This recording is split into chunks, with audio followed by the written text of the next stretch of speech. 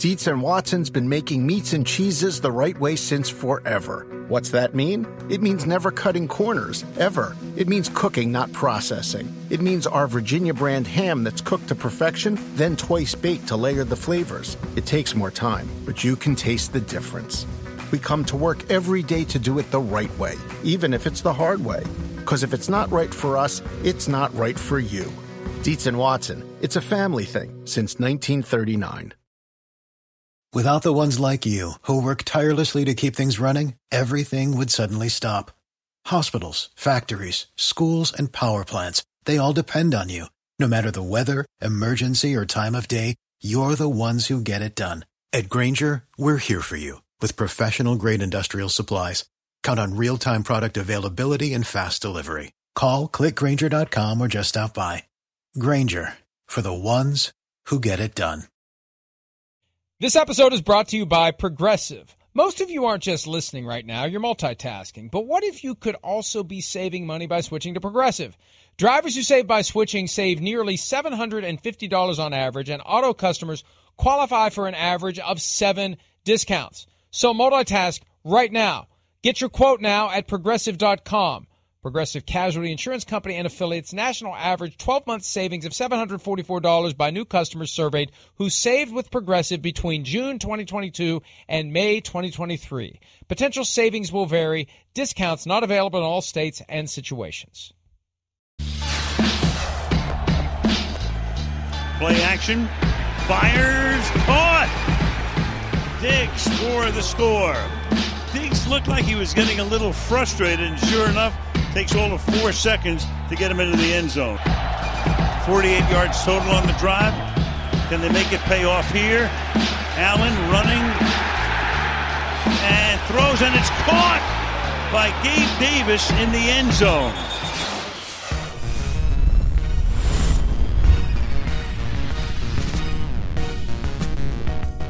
Josh Allen doing Josh Allen things, the story of the night for the Buffalo Bills as they methodically dismantled the New England Patriots 24-10 on Thursday Night Football. The game wasn't as good as we had hoped it would be. Then again, when it's the Bills and Patriots lately, it's not a very good game, especially in Foxborough. 3 straight wins there for the Bills, all by more than a score. And we say good morning. It's PFT Live, presented by Google Pixel. Learn more at googlestore.com. Peter King back. You missed last Friday, but then again, so did I. So you didn't miss anything. Now we're here for 2 hours to talk about last night and everything else coming. Week 13 is upon us. Good morning, Peter. Mike, good morning. Speaking of everything else that's coming, you see that I have my Ohio University shirt on today. And I just want to say before we get into how wonderful the New England Patriots looked last night, I do want to say that at least one school must uphold the honor of the great state of Ohio in football. After their performance in Columbus last Saturday, the Ohio Bobcats will play the Toledo Rockets Saturday afternoon in Detroit, attempting to win their first Mid-American Conference championship since 1968. So I just want to say this. I'm always dispassionate, but go Bobcats. Now, on with the show, Mike.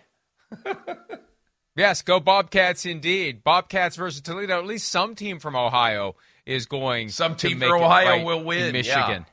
Yeah. Yes.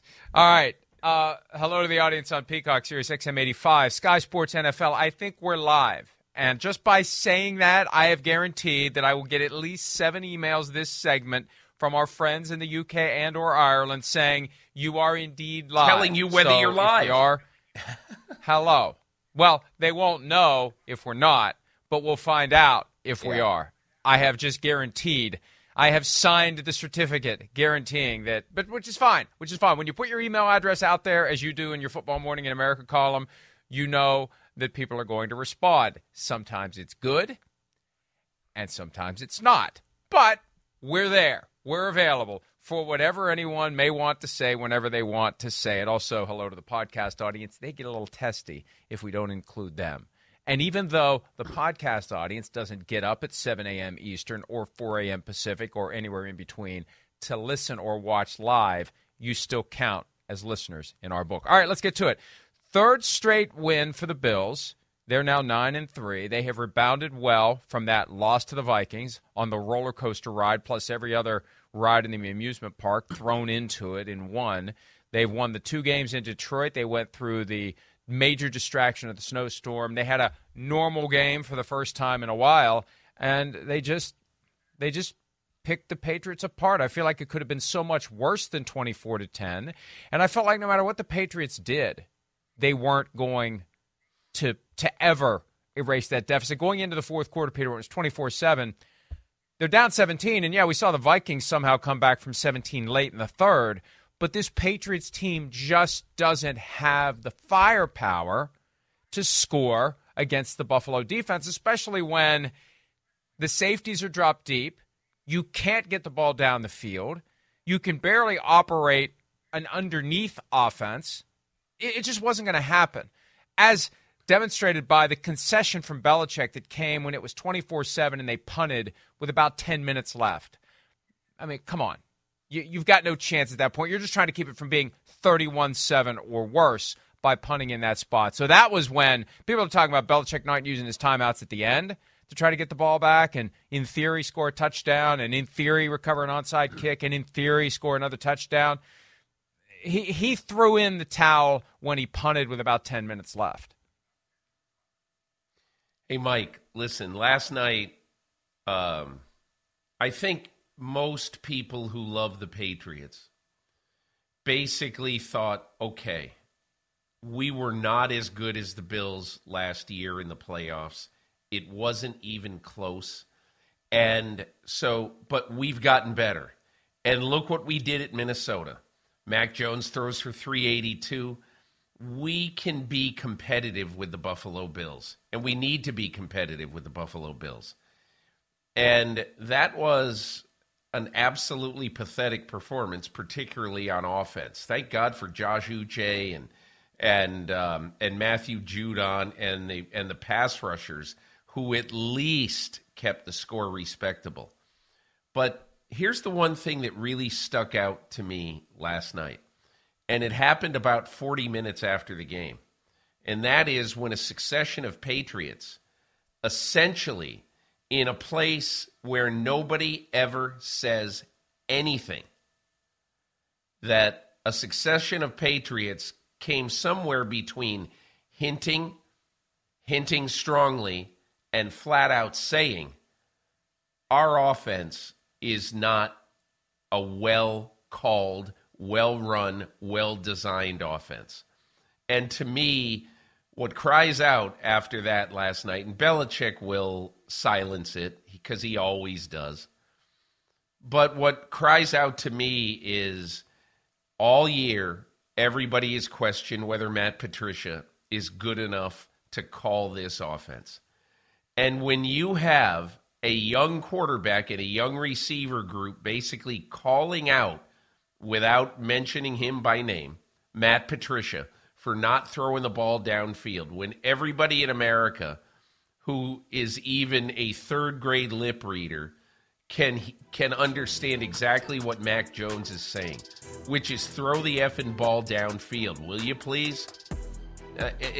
So that to me, because, Mike, this doesn't happen in New England.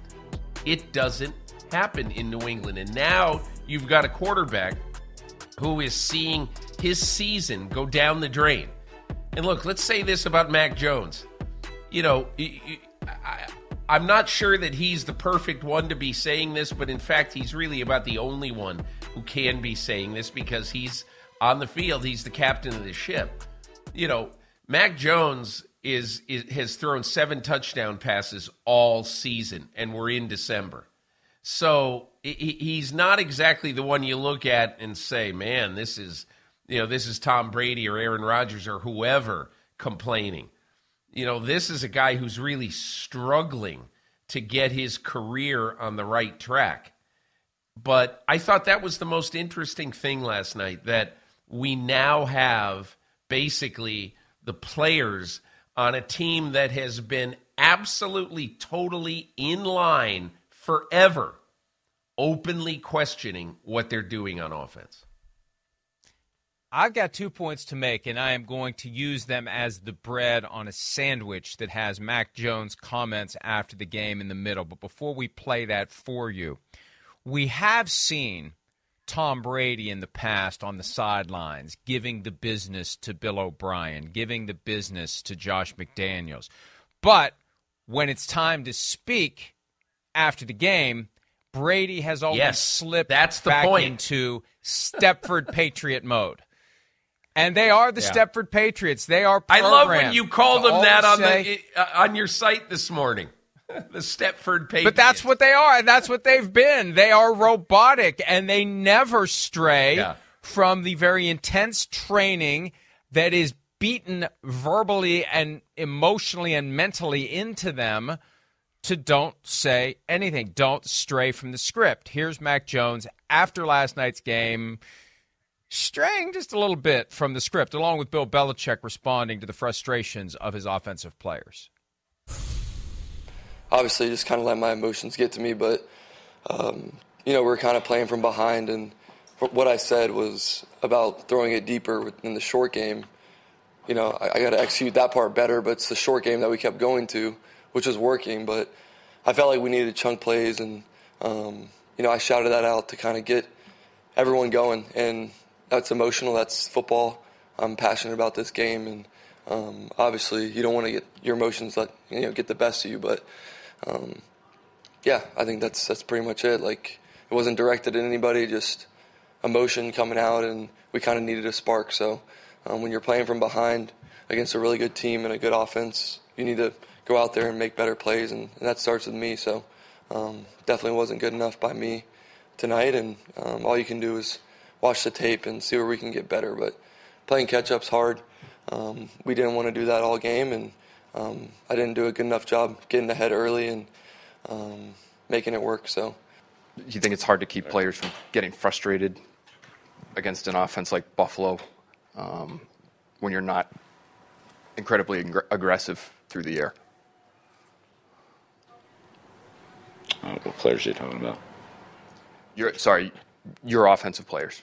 I don't know. You'd have to ask them that. Okay. So here's the other side of it. And this was an issue earlier in the season. It came to a head when Mac Jones was injured. He had that ankle sprain he suffered against the Ravens, and he missed time.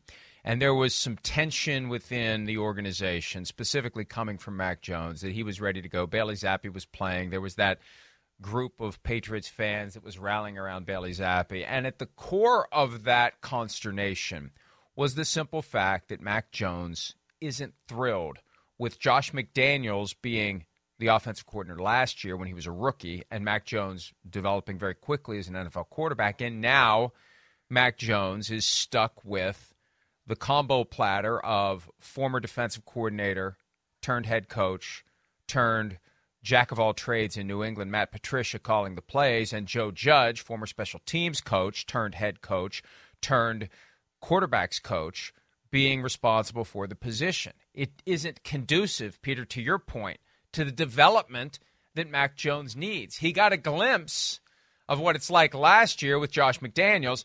Now he feels like, I believe, based upon the things I've heard, and it had gone away, but I think it's going to come back. It's obviously bubbled up to the surface during the game, and he was more candid about it after the game than he's ever been candid about anything at a press conference. There's frustration there, and they're going to have to do something after the season. They've got to do something. And they probably were hoping Josh McDaniels got fired by the Raiders so they could bring him back as the offensive coordinator. I don't know what they got to do, but they got to do something to get this back to what it used to be, because even though Bill Belichick gets plenty of deference for all the Super Bowl wins, I mean, this is akin to when Andy Reid took Juan Castillo as the offensive line coach and decided to make him the defensive coordinator. We knew it was going to be a disaster, and it was. And we all suspected this would be a disaster, but a lot of people bit their tongues because it's Bill Belichick. You know, Mike, I think any time that you see a game for a proud franchise at home, national TV, I think anytime you see a game like that team has been targeting, a very, very big game for the New England Patriots, and then they come out and lay a series of eggs. But the most interesting thing in that game that happened in that 3-hour period of the game is that the Patriots had one explosive play. One. And it was, I don't want to say a fluke play, but it was one of those, I think, because, look, we're not in there. We don't know how it was imagined, how it was developed. They took a defensive back, a Smurfy defensive back, who won the game against the Jets with a punt return, and said he does something that nobody on our team can do, which is in his combination of speed and quickness, we can shock the Buffalo defense by throwing him out there for his first snap of the year on offense, and we can get him the ball in space and see if he can make something happen. Lo and behold, 48-yard touchdown. So, and Mike, that was it. That was the only play in the game that was even remotely explosive for the New England Patriots. And you've got to look at your team, the team that you have put on the field if you're Bill Belichick. Like, all you're trying to do right here is get the guy in space. And you do, and he outruns everybody. So that's great. That's wonderful. That's exciting. That gets the crowd fired up. But then what? Then what? What happened after this? Absolutely nothing. This is almost, if you're a Patriots fan, it's almost depressing. Because this is what you have to do to compete with the big bad Bills. You know, a play that you pulled out of your rear end that works, that you're not going to, I don't think, use regularly, you know, unless you plan to use him on offense more, and who knows, maybe they will. They did it with Troy Brown, using him on both sides of the field. They've done it with other players. But I don't know what they're going to do. But the point is, he was not drafted to be a slot receiver or, sort of a running back to be, put in motion and to have jet sweeps or whatever. He was drafted as a defensive back and a returner. So all I'm saying is, it looked to me from watching the game last night that the gap between the Bills and the Patriots is exactly the same gap as it was for years between the Patriots and the Bills. And Mike, I got to tell you something.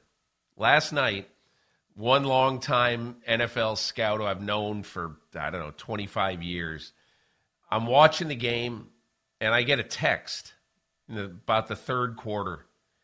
And this person said, putting Mac Jones and, it's a bad look for Mac Jones to be on the same field as Josh Allen. And I think that said it all. But that right now is what the Patriots have. They've got to figure out a way to be competitive with the new Tom Brady in the division. And his name is Josh Allen. Around any corner, within every battle, and with the dawn of each new day, the threat of the unexpected, the unpredictable, and the unrelenting lies in wait. But Marines will always be there. They are the constant in the chaos. No matter the battlefield, Marines adapt to win, defeating every shifting threat, protecting our nation's future. The few, the proud, the Marines. And when I saw the Marcus Jones play last night, one of my first thoughts was, God, what Devin Hester could have been if he had a coach that knew how to take the skills that he showed in the return game and harness them properly on offense. Devin Hester was never the guy that was going to run down the field and get open. He's the guy you get the ball in his hands and just say, do the thing you do when you get the ball in your hands on a kick return. Just do that. You can't teach that. You can't coach that. That's all instinctive, and it's based on raw ability. And then, Peter, to your point, that's all they had. They fired a cannon with one ball. It's like those muzzle loaders that they fire, the muskets. Yeah. It's got one ball in it. Yeah. By the time you get the next one in there, the game's over. And that's all they had. And it made it more glaring that that's all they had. They had the one play, they used it at the right time to go up 7-3, and then it's 24-7 because they didn't have anything else. They didn't have any answer.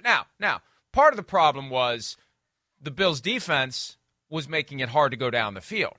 Kirk Herbstreit and Al Michaels broke it down very well last night, how they had the single high, one deep safety or the two safeties deep, and there was no way to get a guy like Devontae Parker open down the field. It was just impossible. So, but if you have Josh Allen, to your point, the impossible becomes possible because Josh Allen can fire a missile through those defensive backs and to the guy that he wants to get the ball before they can even realize what's going on. And the one last point I want to make, and this bubbled up this week, I think it was Jeff Howe of The Athletic, who previously was with one of the Boston papers, I believe the Herald. So he's got ties to the organization, and when he speaks about the Patriots, it's got more baked-in credibility than others on a national platform. He was looking into the crystal ball and trying to get ahead of the looming game of musical chairs for veteran quarterbacks, which has become an annual thing in recent years. It was nothing forever, and now every year there is a group of veterans that move from team to team. He put Tom Brady possibly going back to the Patriots. Why would Tom Brady want to go back to the Patriots given where they are now and where the Bills are now, the Dolphins are now, and the Jets are now? You're 6-6 and sinking like a stone in fourth place in the division. And unless they plan other major surgery to the roster and the coaching staff, Tom Brady, unless he just, it's like Elvis in Vegas late in his career and he's just cashing a paycheck, coming back home and being the hero, you're not going to win a lot of football games, but you can come back home and you can be the hero. I don't think he'd be interested in that, Peter. I can't envision him wanting to go back there. The only, Mike, the only way I think, and again, look, this is a topic for 45 shows after the Super Bowl, because every show you have after February 14th or whatever day the Super Bowl is, every show, I guarantee you, will have a segment on Tom Brady and will he or won't he. Okay, but I guess this will be the sort of first take about this, and that is that I think the only way that Tom Brady will play football in 2023 is if he thinks the team that he is on has a good chance to make it to another Super Bowl. I mean, and I have no idea. I spent a little bit of time with him in Munich, and I don't have any idea what he's going to do in his future. I don't know. All I know is that I think if he ends this season strongly and ends this season playing well and feeling healthy, I mean, there's no real reason why he wouldn't play again. But again, I have absolutely no idea about it. But I also think that if he thinks the Bucs are a sinking ship at the end of the year, he's going to go and respectfully say, will you please, just let's have an amicable divorce. Even though, he is a free agent at the end of the year. He's got all those void years in his deal. I guess the way I look at this overall, Mike, is if you were going to pick a team after this season, would you pick a team that you didn't think was the best team in your in its division, or with the addition of you would be the best team in the division? And there's no Tom Brady, even in his prime, I'm not sure added to that team makes it the best team in the division with Josh Allen and the skill level of the Buffalo Bills. And look, I didn't want to take us down that rabbit hole, but it became a thing this week. Oh, why not, when that Mike? Article landed. everybody glomming onto this possibility of Tom Brady riding the white horse back to New England and changing everything. Our point is, anybody that watched the game last night realizes they are not a 46-year-old quarterback away from turning this thing around. And the path, much more difficult than it was in the days, as you said, 4 years ago, the tables were turned. The Patriots were the top dog, and the Bills, no matter how hard they tried, couldn't gain ground. The Jets and the Dolphins couldn't even get out of bed in the morning. They were that bad. So everything's turned upside down now for the Patriots, and I can't see why I'd want to go back there. Speaking of the Bills, they get their first division win of the season. We had that graphic we showed yesterday. It was just glaring. Here are the Bills at 8-3 and 0-2 in the AFC East. That shows you how difficult the division is. They get the rematch with the Jets coming up in 9 days. But they have become a very good, the division record, yeah, there it is, 1-2. They're atop the division at 9-3, and they're underwater in their own division. But they have become, especially in the aftermath of the Viking game, Peter, I think that we forgot about this. Chris and I didn't mention it yesterday as part of PFT Live. I remembered to bring it up in our Picks podcast where we go over every game. And the point is, they went through a lot of crap 2 weeks ago when they were buried under a lot of snow. And they dealt with that issue incredibly well. And it was one of those authentic, genuine moments that you can't go out and engineer. It just happens. And then how you deal with it either makes or breaks the balance of the year. And it got them all, I think, to come together. They got the 2 wins in Detroit against the Browns and then against the Lions, barely against the Lions. But last night they looked like the team that we expected them to be, wire to wire all year long, even without Von Miller. Von Miller, the guy who was supposed to be the difference maker down the stretch and into the postseason, and who knows when he'll be back. They put him on injured reserve yesterday, just 2 days after he basically said, I'll be back and I'll play against the Jets next week. Well, now you won't because you're on IR. But even without him last night, they were the team. They played like the team and performed like the team that we expected them to be, and that they have been most of the time this year, but not nearly enough for their own satisfaction because, hey, they're no longer the favorite to win the Super Bowl. They're no longer the favorite to see Josh Allen win the MVP because of some of these games they've lost and some of the mistakes Josh Allen made. And we didn't see as many last night. We did see a fumble at around the 40-yard line, but we didn't see the unfortunate throws into the end zone or close to the end zone that got intercepted. So they've ironed out a lot of things, and I think they're in a good spot now. And this is where you want to start rounding into your final form. They got 5 games left. And then it's single elimination time. You want to start peaking as we get into December, and they started December the right way.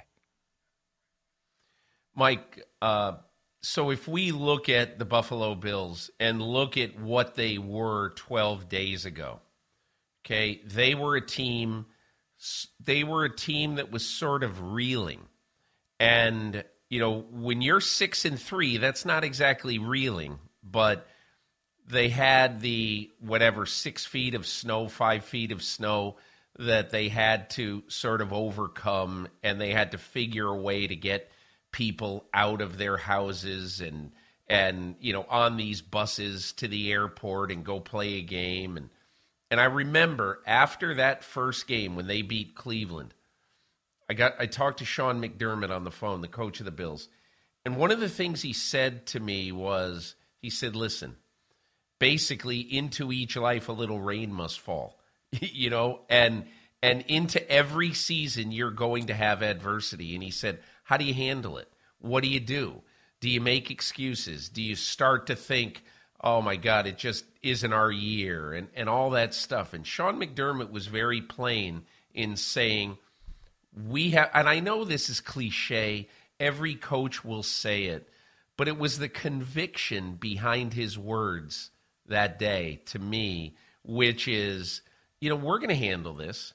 We're okay. We're fine. And they also had the assist of knowing that there is no community in the NFL that backs its team and helps its team tangibly, in this case, with snowplows, and snow shovels, that helps its team the way that the area around Buffalo and in the city of Buffalo helps its teams. But I'll just say one other thing. If you take all 3 of those games in 12 days, Cleveland, Detroit, New England. You know what you'd say? You'd say every one of those teams is a respectable, hard-fighting, competitive NFL team. None of those three teams are a Super Bowl team right now at all. None of those teams are a deep into the playoffs team. But they're all respectable and on a given day can slug you in the jaw and can beat you. And the Buffalo Bills in 3 games in 12 days with all the little crap against them and big crap against them and losing Von Miller and all that, they go 3 for 3, and they are now only a Cincinnati win at home against Kansas City on Sunday, which is pretty logical and very well could happen. I'm not saying it will, but it's certainly possible. From, again, having home field after they had been given up for dead at 6-3 and say, they'll probably win the division. And look, they've still got to fight off Miami, and they've still got to fight off the Jets. I get that. But Buffalo, I think in the last 12 days, really good things for the psyche of this team have happened that will hold them in good stead over the last 2 months of the season. We assume that distractions are always bad things. And I went through a period a few years ago where I was working on this take where, hey, every play on a football field is inherently a distraction because someone across from you is trying to do something diametrically opposed to what you're doing. So you're living in distractions all the time when you're performing as a football player. But some distractions can be good, Peter, because after that Vikings game, and they land at 6-3. And 6-3 is a good record, but not when you are the team that everyone expects to win the Super Bowl. I've made that point this week as it relates to the Bengals. Why in the hell aren't the Bengals getting more attention? Why haven't they gotten more attention? They're the defending AFC champions, but who entered the season as the presumed AFC champion? It was the Bills. They had the target, and they haven't done anything by way of getting to a Super Bowl. They haven't been there in almost 30 years. But they're the team that's got all the pressure, all the expectation. And I have been watching from time to time to see if they are feeling the weight of that expectation. Is it dragging them down? Is there a concern by a guy like Sean McDermott? If I don't finally get these guys over the top, is ownership going to say, well, we got one of the most talented teams in the league. Maybe we need a new coach to get us over the top. Those are things that you would worry about in a quiet moment, I would think, if your team is not performing up to that very high bar. You throw in the snowstorm. You throw in the day or two of panic where players legitimately wondering, are we going to get everybody to the airport? And are we going to get to the point where a plane can even take off to Detroit? And everybody kind of comes together. They forget about all the other crap, and it works. And you get the win over the Browns, the win over the Lions, the win over the Patriots. And this win over the Patriots, I think, just gets the Bills back, I would believe, to the mindset where we are who we were supposed to be. Now let's just go take care of these last 5 regular season games, try to get the 1 seed back from the Chiefs, and if not, either way, we go into the postseason feeling pretty good about ourselves and our chances to finally get back to the Super Bowl for the first time in 29 years or 28 years, however many years. I think it's 29. But regardless, I think that helped them. And again, you can't plan it. You can't script it. You get lucky. And also, you do a good job of turning what could be a very big negative into a positive. So I think that if the Bills achieve what they're trying to achieve, the turning point is the days after the loss to the Vikings when the snowstorm of the millennium was bearing down on Buffalo. You know, Mike, there's one other thing, as you were talking, I kept thinking about this. In many ways, because of the way the schedule fell, and they had the huge snowstorm and then the short week game on Thanksgiving, going to play a totally revitalized Detroit. I mean, that's the best Detroit team we've seen in a long time, I think, just in all ways. They're dangerous. But if you look at this schedule right now, you might say, hey, that's a pretty advantageous schedule because you've got 3 of the last 5 at home. You have finished all of your division games, and all of the division games so far have been on the road. Now, you make every team in the division come to your place in the last month of the season. You've got 3 of 5 at home. You've got a game at the Bears, which should be handleable.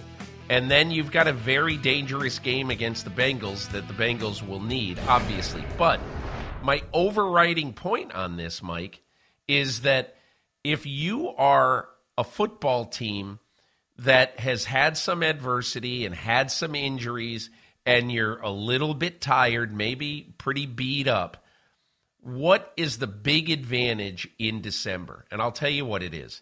It's extra time off. The Buffalo Bills now have 4 days to basically kind of put their feet up, to rest, which late in any NFL season, every coach, every strength and conditioning coach will say, get off your feet, relax, rest. Everybody's in good shape at this time of year. So you're not going to get out of condition by spending 3 or 4 days just basically, doing either rehab or nothing. And that is a huge advantage to the Buffalo Bills. Conversely, look at the New York Jets. The New York Jets have 2 straight games against teams coming off a mini bye. And so, that's a disadvantage, obviously, for the Jets. But I just think right now, this season, you've got to play all the opponents on your schedule. I like the way the schedule falls, and it's a tough schedule, but I like the way the schedule falls. If I were Brandon Beane and Sean McDermott right now, I would be happy that the schedule is falling the way it is, especially, there are other little things. Miami coming to Buffalo when it's going to be pretty cold, and just as Buffalo suffered in the heat of Miami, in September.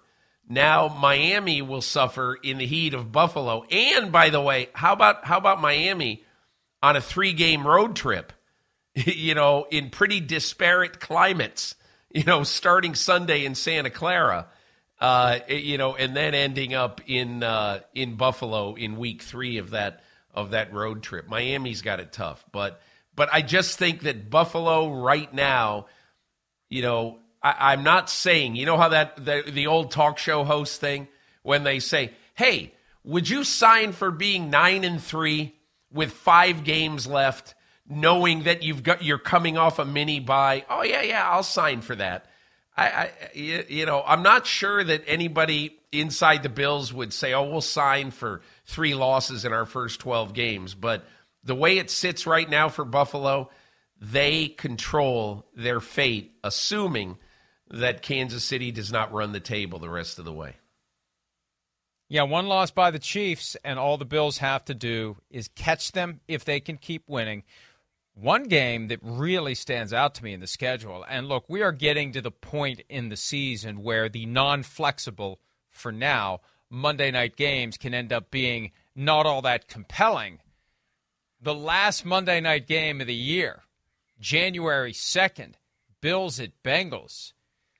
It's awesome. That is going to be oozing with implications because the Bills will still either be trying to catch the Chiefs or hold off the Chiefs, and the Bengals are going to be trying to win the division, and who knows where it is between now and then. The Chiefs stumble a little bit. Maybe the Bengals, if they keep winning, if they beat the Chiefs on Sunday, makes that game even bigger because the Bengals can thrust themselves into the race for the number 1 seed in the AFC, and they get a chance to play the 2 main contenders between now and then in the Chiefs and the Buffalo Bills. But that last Monday night game of the year is very, very significant. And, the Von Miller angle, Peter, I thought of you when he got injured last week because you had explained, after talking to Brandon Beane before the season, the whole mindset, the idea, keep him on a pitch count. He's a closer. Keep him fresh. Keep him ready for the games that matter most. Now he's got this lateral meniscus tear. And as I mentioned earlier, on the Voncast Tuesday, got the impression he's coming back next week against the Jets. He gets put on IR out of the blue yesterday afternoon, so he will miss at least the next 4 games. If you get that thing repaired, the meniscus repair takes a long time to recover on the back end. I've gotten the impression that he's going to play with this thing. The question is when, and if he misses the next 3 games, the first game he will be back for, eligible to return for, is that Monday night showdown with the Bengals.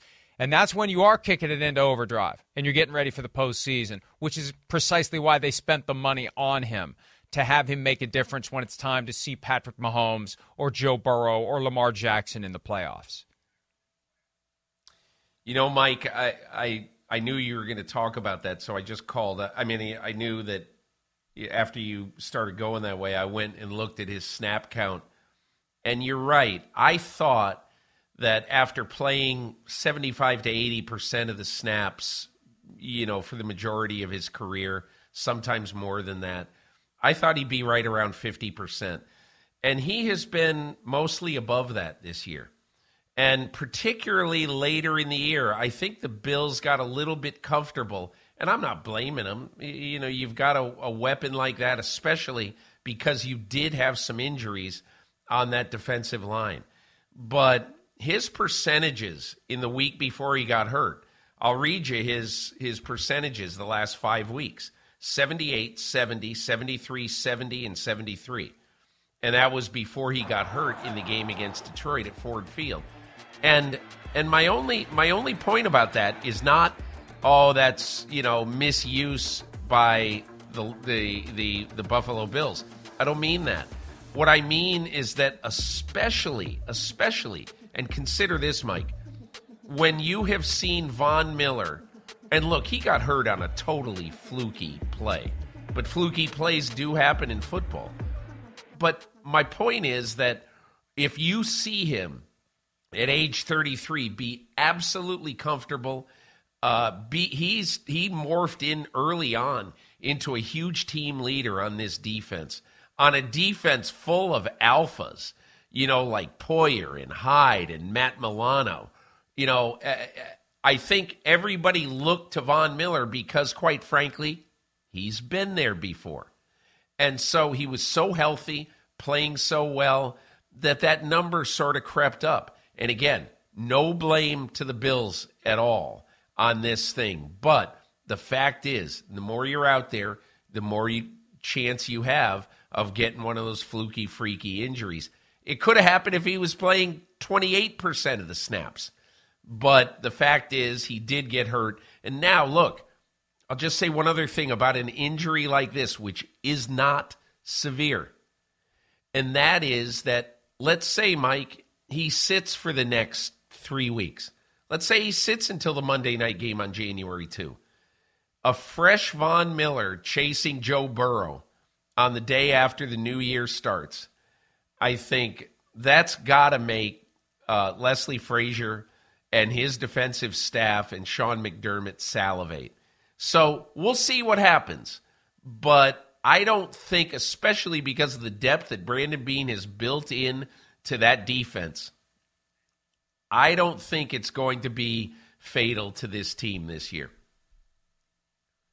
And the genius may have been that they did put him on injured reserve, and he can't come back before then, so he has to sit, so there's no temptation.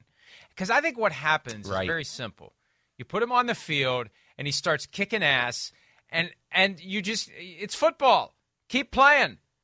It takes a hell of a lot of discipline to stick to the plan to make one of the great pass rushers of our era a part-time player.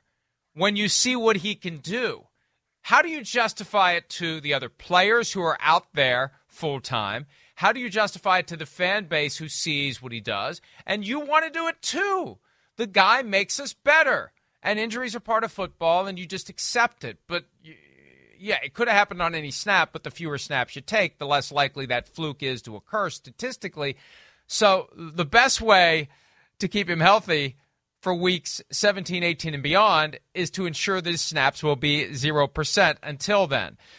And, hey, he believed he was ready to play next week. He probably wasn't happy to be put on injured reserve, but this is the best way to ensure that they'll have him, get him kind of back into proper game shape the last 2 weeks of the season, and then you unleash him when the postseason rolls around, and maybe he gets a week off before you play your first playoff game if they can get back, even with the Chiefs, and therefore win the number 1 seed by virtue of their victory in Kansas City earlier this year. Let's go ahead and take a break. We mentioned the Chiefs and the Bengals playing on Sunday. We will delve more deeply into a rematch of the AFC Championship between the best team right now in the NFL and a team that's pretty damn good but still flies under radar in the Cincinnati Bengals. We'll discuss that next on this Friday edition of PFT Live.